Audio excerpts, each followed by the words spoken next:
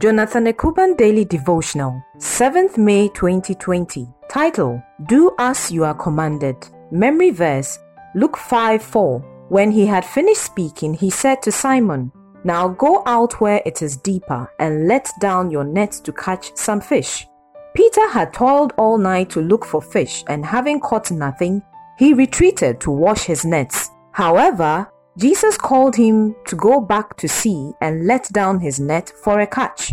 When you are called to do something, it means you can be trusted to do the work well. The lesson from this scripture is that when God calls you to do something for Him, you are divinely selected, and He wants to give you a platform to push you to your next level. Never shake your head against the work of the Lord. When we are about our Father's business, He will help us through the struggles of life. When Peter obeyed Jesus, he caught a large number of fish that his nets began to break. Verse 6. Do as you are commanded and God will bless you. Prayer.